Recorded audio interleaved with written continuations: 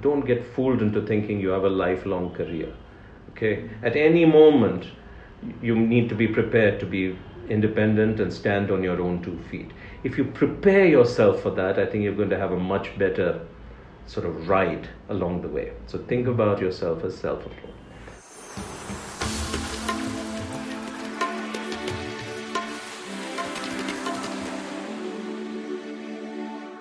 So welcome to Outliers. This is a podcast with outliers, like we keep saying. And today's outlier is an outlier in many ways. I mean, in my career as a journalist, I have always believed him to be an outlier. And I'm sitting down with Ravi Venkatesan, who is been a business leader over years. Some of you would remember him as former, chairman of Microsoft India.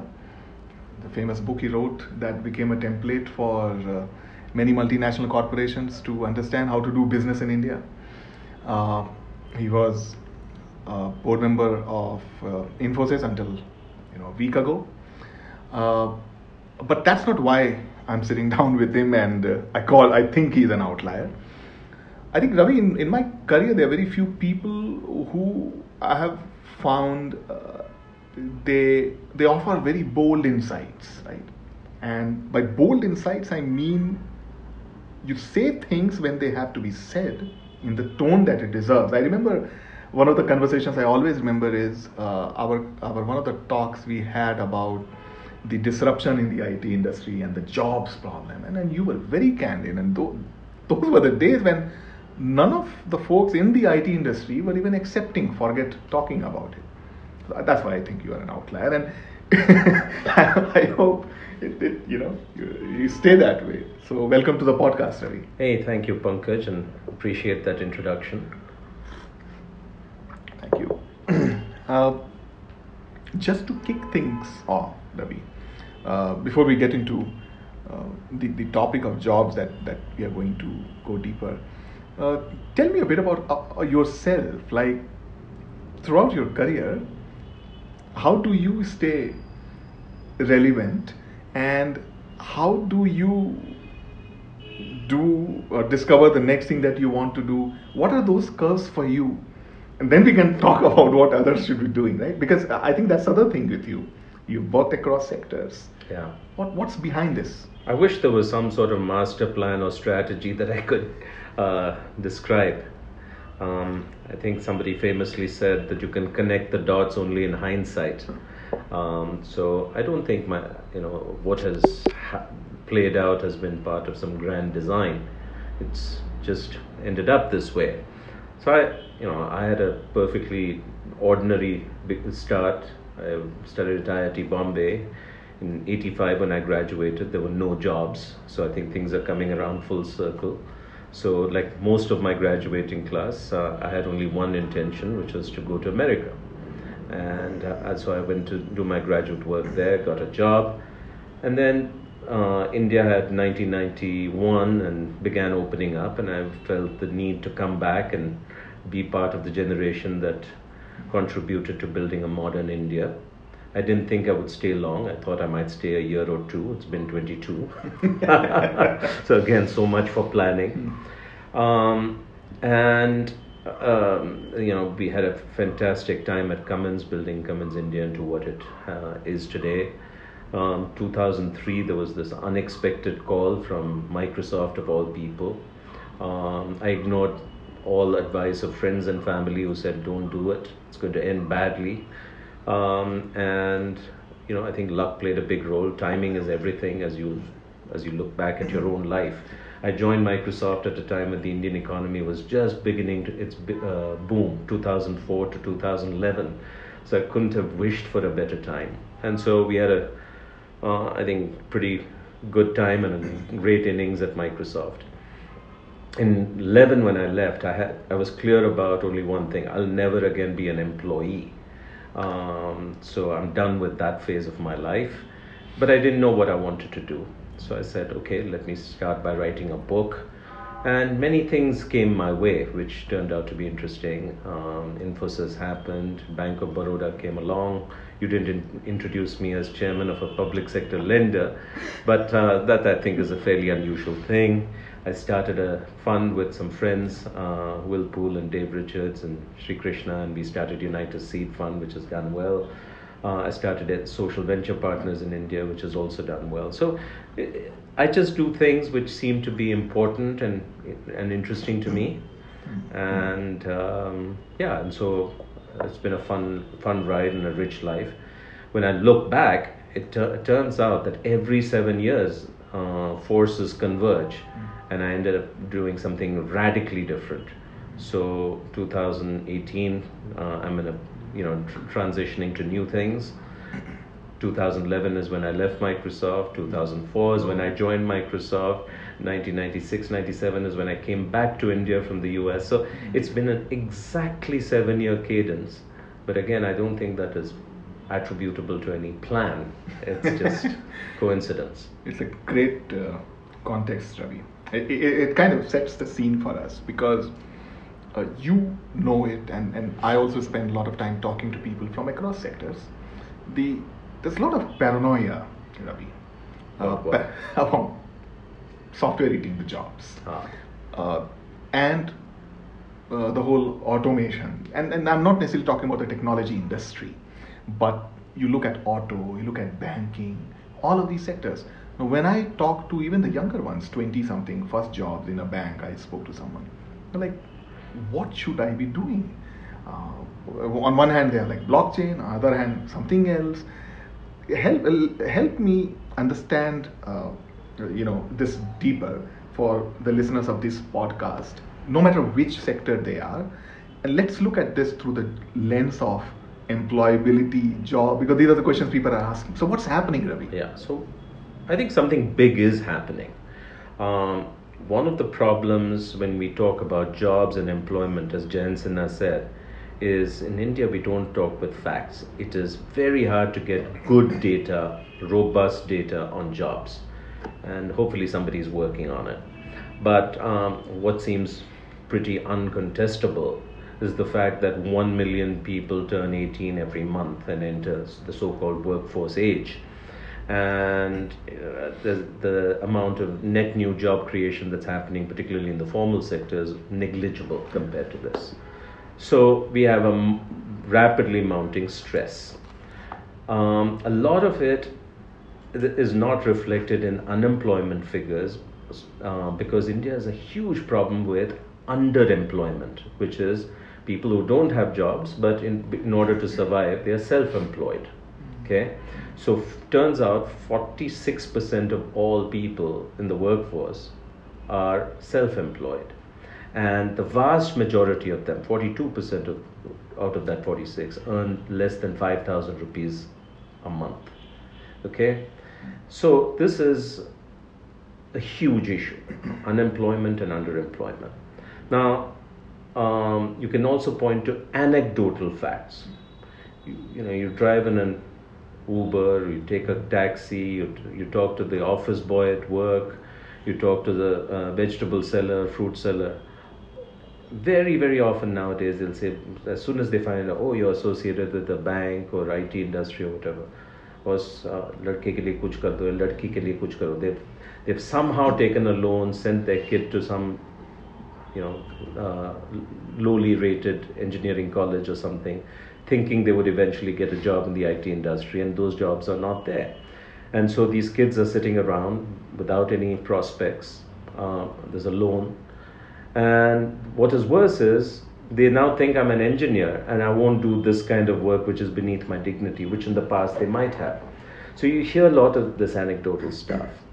Then you look at what's happening across industries. HDFC, which is a phenomenal bank, growing well. Last year they announced significant layoffs, and they said this is because of digitization. L&T, again, they're growing, they're doing well. Early last year they announced layoffs. You look at the IT industry, the big 5 or 6, they're growing at some reasonable 6, 7, 8%. But the net employment in these is actually shrinking somewhat.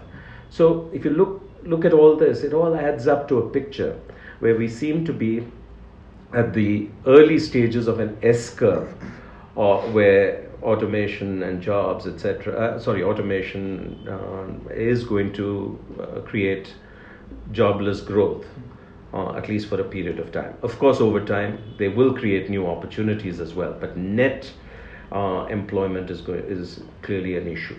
And this is particularly hitting people who are, as they turn older. As you turn 40, you start getting into a yellow zone, and after 50, you're really in a red zone when it comes to jobs. Because everybody prefers younger people, fresh with new knowledge, more eager to work, maybe, or ambitious, and certainly paid a lot less. And so people my age are certainly toast, and you're yourself in the danger zone. Fortunately, you don't need a job. So, yeah, I think this is a big crisis which is building, and we haven't yet seen the full magnitude of it. So if I'm someone who's looking for my first job, looking to start my career, and I'm looking around this chaos, I'm like, I can't make sense of automation, I can't make sense of everything that is going around. What's happening to me, and what can I do? Well, it doesn't matter whether you're just starting out or you're 35 and sort of partway through your professional life, or your later stage 50 and thinking about second innings. I think there are a few principles which I usually share with people. The first thing is, hey boss, you better take charge of your career and your life, because nobody else will.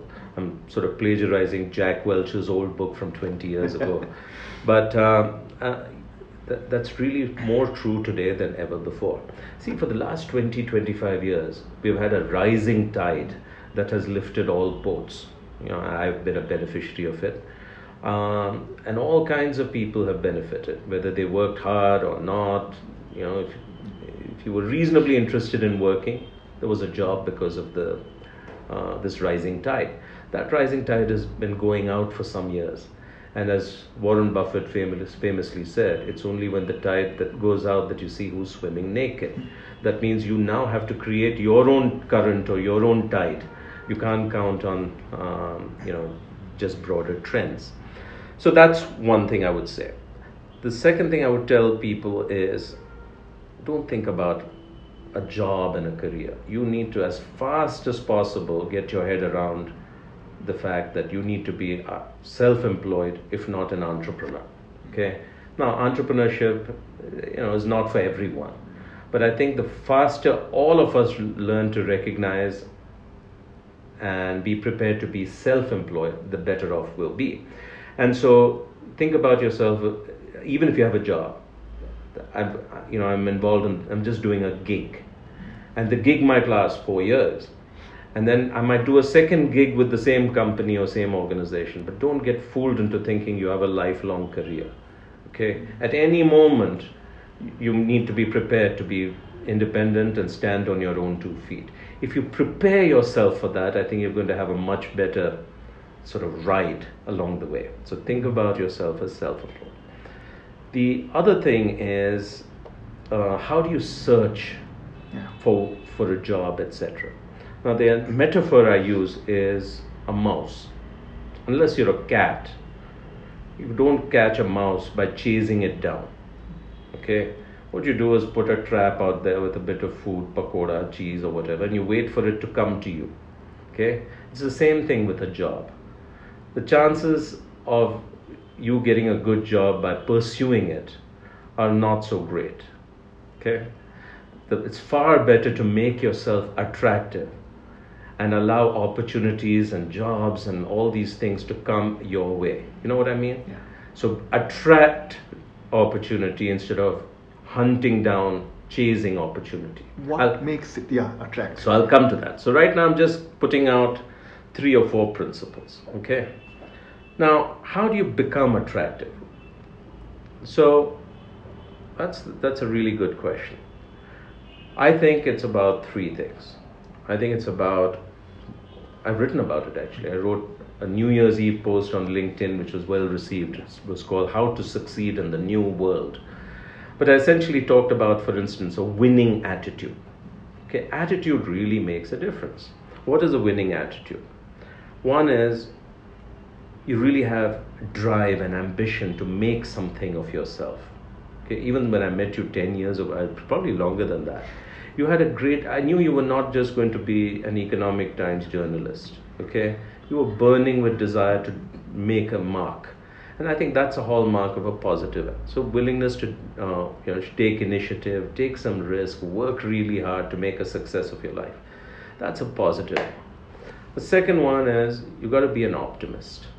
Okay, there is just huge evidence that optimists do better than pessimists. Okay, so you need to be optimistic, particularly when in the face of setbacks, failures, disappointments. The ability to carry on and keep at it till you succeed is important. I think a third attribute of a winning attitude is a willingness to take ownership and personal accountability. So many people, you see them in organizations or you see them in just everywhere. They refuse to take ownership for anything. Okay? And they'll do what is told and that's it.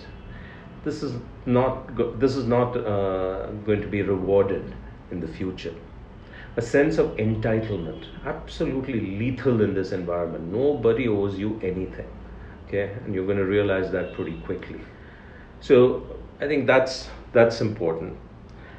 So I don't want to go on and on, but the set of positive traits is something you have to work on. See, and it's not something you're born with. For instance, I was born slightly pessimistic, always saw the glass half empty rather than half full. Then I realized it's not a great way to live, and it's certainly not a great leadership quality. So you work on yourself. There's a fantastic book called Learned Optimism, and that was my Bible. And so I worked on it for several years, and today the needle is far more on the optimistic side. So these are things that don't just happen. You have to be aware of yourself and work on it. The second thing that I think people need to work on is the right skill set. Okay? Now, by skill set, I don't mean, for instance, today there are lots of jobs for people who understand big data or machine learning or cyber. Those are the hot jobs of today. Tomorrow's hot jobs are, who knows what they are.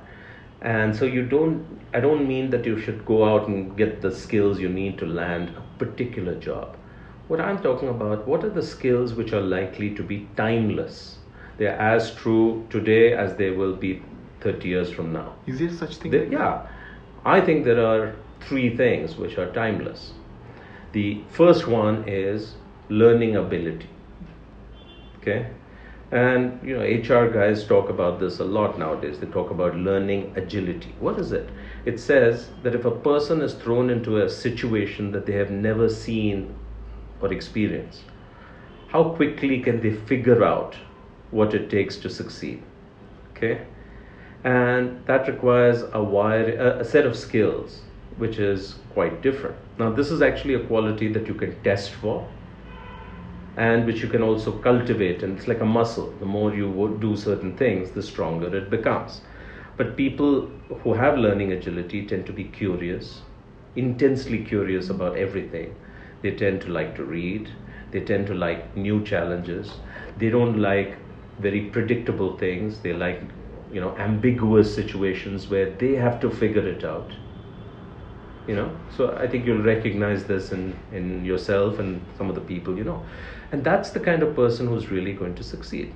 Because no matter what you know today, in 2 or 3 years, it's likely to be obsolete. Okay? And so you need people, the ability to forget and relearn new things along the way. So if you look at my own history, I'm unusual only for one reason, not because I've achieved anything particular. I've done many more different things than most people. I'm one of the few people who's worked in the private sector, in the public sector, and the social sector. I've worked in 5 different industries. I've lived and worked in 3 different continents. So each time you take a risk and put yourself outside your comfort zone, learning happens. and your confidence grows. And this is how this muscle called learning agility develops. So repeatedly throw yourself into a completely new situation. And that's how the neural networks in your brain form, and your ability to then assimilate new things is vastly enhanced. So I think this is one of those horizontal skills that you can see will never be obsolete. The second skill, which is again going to be timeless, is the ability to lead. I don't care how much automation there is, there's always going to be people around. Okay? And the ability to lead them to do amazing things is a very precious quality. Okay? So I think somebody who knows who has the ability to get is never going to have to worry about finding a job or being valuable. It's one of the most precious things there is.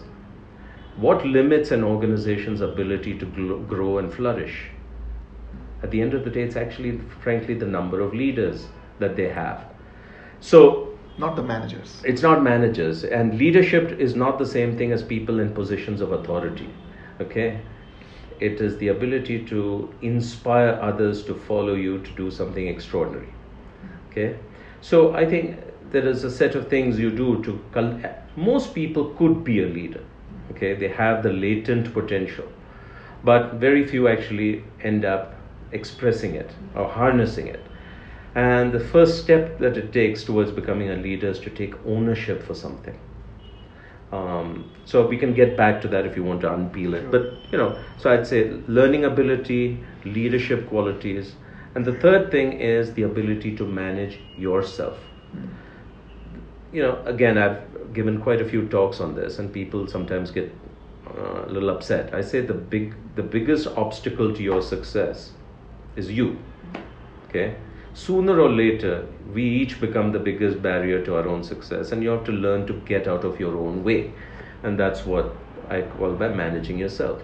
I mean, if you look at what has been happening around the world, the number of amazing people who've crashed and burned because they did something incredibly stupid or with poor judgment, ranging from Rajat Gupta at Mckinsey to many of the people who've been felled by the Me Too movement, including your good friend Mahesh Murthy, and people who have otherwise got many skills and talents, but they are not able to manage themselves. And so they either burn spectacularly, or else they never achieve the potential that they otherwise have. So this is a crucial quality. And what does it take? It takes a high degree of self-awareness. Hey, what are my strengths really? More importantly, what are my weaknesses and how do I manage them? In my writings, I've talked a lot about the metaphor of a giant balloon. Think about a giant hot air balloon which has huge lift. That's your potential. You could be anything. You could rise very high. But this balloon is held down by thick ropes or chains. And those chains are what? These are your weaknesses. These are your fears. Your fear of failure, for instance. Or it could be the malware in your mind. Oh, I'm 48 years old. Who will ever hire me? I'm no good. We create these stories in our mind which are just self-limiting. These are those ropes. So I think people who end up succeeding beyond luck are those who are able to see what's holding them down and gradually unshackle themselves. So I think this is a hugely important skill, if you will. So as I said, in addition to specific competencies, sales or coding or whatever, you need to have these three fundamental building blocks: the ability to learn, unlearn, relearn, the ability to mobilize people and get them to do amazing things, and the third is, most of all, the ability to manage yourself so you aren't the bottleneck to your success. I think if you do this, success is more or less a given, unless you're seriously unlucky. So, from whatever little I understand from this, it looks like the traits, what we understood as traits, seem to be becoming far more important than ever before. Because people tend to confuse it with skills. Like when they say skills will come, skills will go. It's a dynamic situation.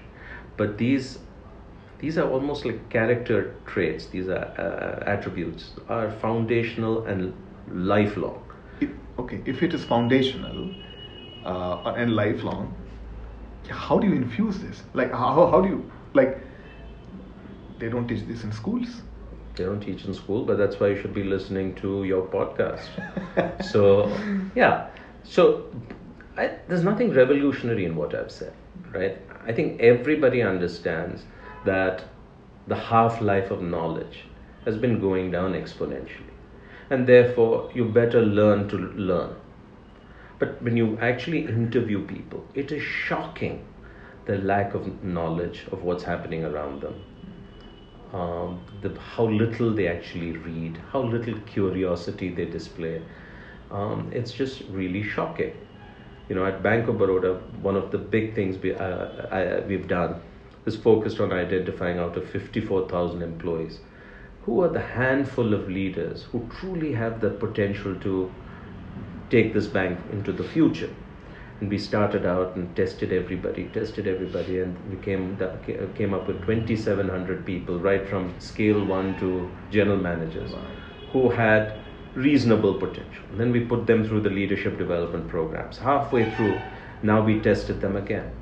Only 20% of that group truly had leadership potential, which included learning agility, which means 1% of the total population, 20% or 5%, i.e. 1% of a large pool truly has this. And you ask them very, very basic questions, and they don't know. They haven't thought about it. And they're not unrepresentative of a broader population of professionals, educated professionals out there. I think this should be terrifying to them, because they're just waiting for something bad to happen. So you said, how do you do this? Well, you better recognize if you don't, you're going to be an extinct species before long. We are talking about an individual's challenges and things, but very strangely and very fascinating that it looks like these things apply to an organization as well. Say more. Yeah. So let's look at this whole thing through that lens. Like, if you are a bank or an IT company and all, I mean, as an organism, do these things apply equally? They apply very much. So first of all, what should you do if you're a company today? I think the most important thing you need to realize is that you have to create a culture of learning where everybody is motivated to continuously learn new things. If you can't do that, you're going to be very quickly stuck with an obsolete workforce. And then you have problems. You have to lay off, hire other people from the outside. They won't fit into the inside. You have cultural assimilation problems. We've seen this play out in many companies. So, which means you can't just hire bodies. In the hiring process itself, you have to look for these qualities. You have to look for this attribute called learning agility. You have to look for leadership potential. Okay, you have to look for self-awareness, which is the first sign of somebody who knows how to manage themselves. If you don't test for these things, you're going to end up with some random group of people, and then you have to deal with all kinds of problems. Okay, number 2, the most important thing you owe your employee is the opportunity to learn and grow. Okay, it's not the compensation. Okay, so how do you right from day one tell them, hey, listen, take charge of your career. It's not your manager's job. It's not the company's job. We're going to create all this avenues for you to learn, but it's your job to learn. The monkey is firmly on your back. Okay, I think that's something employers really need to get good about. Okay, number 3, huge investments in learning. That's something we have to do. Without that, I don't think companies are going to be able to navigate the disruptions that are happening in every industry. You can't each time just go out and hire smart people. There's a limit to that, and the biggest limit is you'll end up with a really bad culture of mercenaries and low trust, and it's just a mess. So you have to grow your own talent, and the best way to do that is hire the right people and then go on investing in getting them to learn new skills. So yeah, I think there are deep implications for how you would run an organization today versus, let's say, 5 and 10 years ago. Things have changed. The game's changed. It's moved on. The other thing we keep hearing, Ravi, is entrepreneurship the answer to these troubles or challenges? Because or if I'm an employee, I would say, okay, hell, let me become an entrepreneur, because then I can if you're control. An employee. Sorry, if an employee, then you're thinking of becoming an entrepreneur, because I'll be more in control. So sometimes the trigger for entrepreneurship is getting sense of control, and from organization point of view, they say, okay, we will encourage entrepreneurship. Is entrepreneurship overall an answer to these? See, I think there is no silver bullet out there. I think the solution to jobs, employment, livelihoods is a layered one. One layer, or one part of the important part of the solution, is entrepreneurship. But two points I'd make. When we think entrepreneurship, we shouldn't think just about the Flipkarts or whatever. I think we need to think about mass entrepreneurship, which is people solving local problems and seeing that as an opportunity to build a little local business. Think Padman, for instance. Great example of somebody who saw a problem in his own home, develops a solution that ends up in a wonderful way. So that's one thing. And just because you started in life as a techie writing code doesn't mean that you have to build a tech company. It can be any business. Recently, I've been spending a lot of time with a guy called Shashi Kumar. He runs a dairy business called Akshay Kalpa, which actually supplies Bangalore with a lot of organic milk.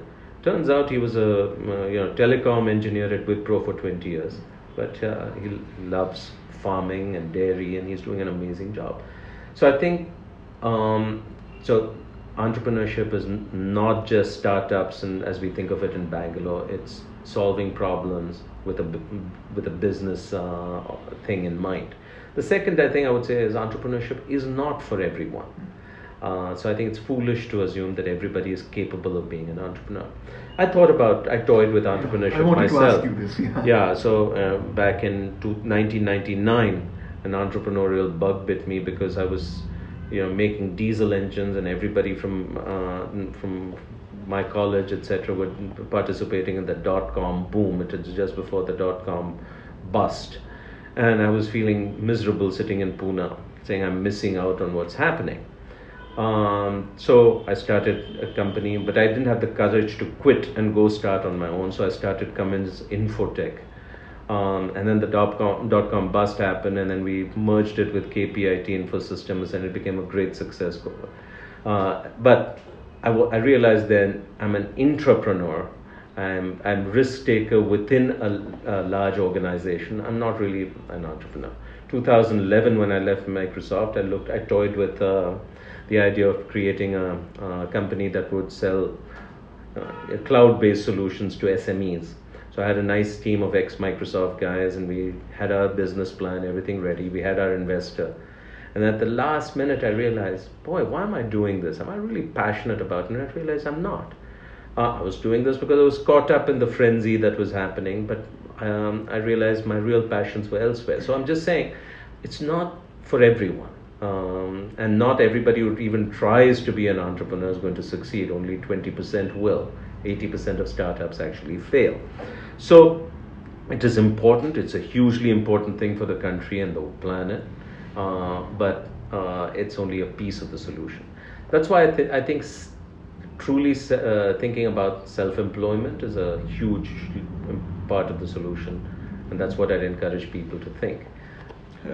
Just to sign off, Ravi, you made a very, very important point when you were talking about your 2011 idea of doing a startup. And in the last moment, or whenever you were close to it, you said this is not.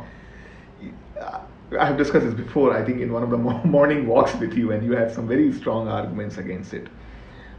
Sometimes people get this realization midway, right?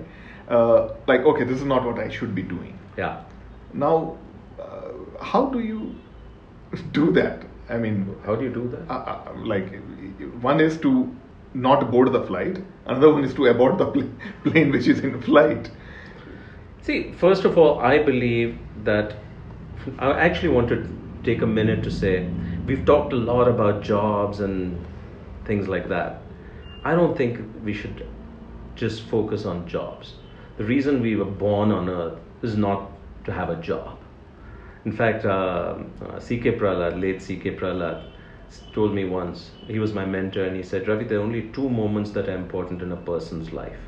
The first moment is when he or she is born, and the second moment is when you figure out why you were born. I don't know if it was originally his or not, but I loved it. I never forgot it. So most of us are in a search, whether we recognize it or not, to understand why were we born, why were we put on this earth. The job is only a means to that end. Why we're here is actually to figure that mystery out, to make a difference. FDR, Franklin Roosevelt, he said, he talks about the thrill of the joy of accomplishment and the thrill of creative effort. So I believe we should all be trying different things. Some things will work, some things won't work. We shouldn't be afraid of trying just because everything we try won't work. So if there's a little itch in your brain saying, I want to become an entrepreneur, I'd say go for it, try it. And there's no shame in failing. Okay? So I think we should redefine failure. I just realized before the investor gave me the check that I really wasn't passionate about it. But let's say I'd gone ahead and then flamed out.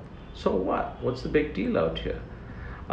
In the cosmic scheme of things, these things don't matter. What matters is that you live a fulfilling life. You figure out the way you're really going to make a difference, and you look back at your life and have no regrets about it, by and large. So again, I want to shift away from jobs. Yeah. Jobs at the end of the day is only a means to the bigger end. Is this how, final question, before we sign up, because a lot of people are also thinking, what will Ravi do next? Good question. So am I. And you talked about it. Every time you think of doing your next, what is that one thing that drives that decision making, or is there one thing? No, actually, this is an exercise I would ask all your readers to do. Take a sheet of paper, okay, and make it into two columns. In one column, think of all the people who have been the biggest influence in your life. You'll start out and you'll say, my mother, my father, some teachers, somebody at work, somebody in life, hopefully your spouse, whatever. You write this down. By the time you're 54 years old, it'll be 15, 20 names. On the other column, think about the defining experiences in your life. Okay? And again, there's some 10, 15 of them that you could think about. And then each time, look at each one of these and say, how did this happen? Did it happen because I chose, I made it happen? Or did it enter my life? Did this person enter my life? Did this experience enter my life? I can look at my list and say about 95% of both the experiences as well as the people happened not because of me. They entered my life. And so here we are having this delusion that we make things happen. It is our decisions, our choices. Nonsense. I think you do your best, you prepare, you work on your learning ability and leader, and then opportunities enter your life. Okay, and you should only be aware and smart enough to recognize, oops, there's a beautiful one. So I look at all the things that happened to me professionally, whether it was Cummins, whether it was Microsoft, whether it was the book project, whether it was Mr. Murthy asking me to join Infosys, the Raghu Rajan asking me to join Bank of Baroda, SVP, the fund, every one of them entered my life, not something I chose and decided to do. So I think this is really important to do as you get older and older. When you're young, you believe that everything happens because you made it so. As you look back at your own life, you'll realize many things happen for reasons way beyond your own decision making. So what I think is going to happen now is the right opportunity will enter my life, and I hope I'm aware and smart enough to recognize it and say that's the one, as opposed to things which are not really meant for me. I think this also connects with what you said about becoming attractive. Correct. You make yourself attractive to others, and the opportunities will come your way. That's all you can and should do, actually. Okay. In my life, whenever I pursued opportunities, I found that the door was locked. And then magically some other portal opened, and it was the pathway to a beautiful future. So that's the advice I would give. Godspeed, Ravi. I mean, Thank I you. can't wait to learn more about what it is. But Well, you don't have to wait long. I'm writing a book about all this. It's called What the Heck Do I Do with My Life? It is aimed exactly at these kinds of questions. And so hopefully by the end of the year, I'll have a somewhat readable book. So that's Thank the you. project. Lovely talking to you, Ravi. Thank you so always, much. a pleasure. Thanks.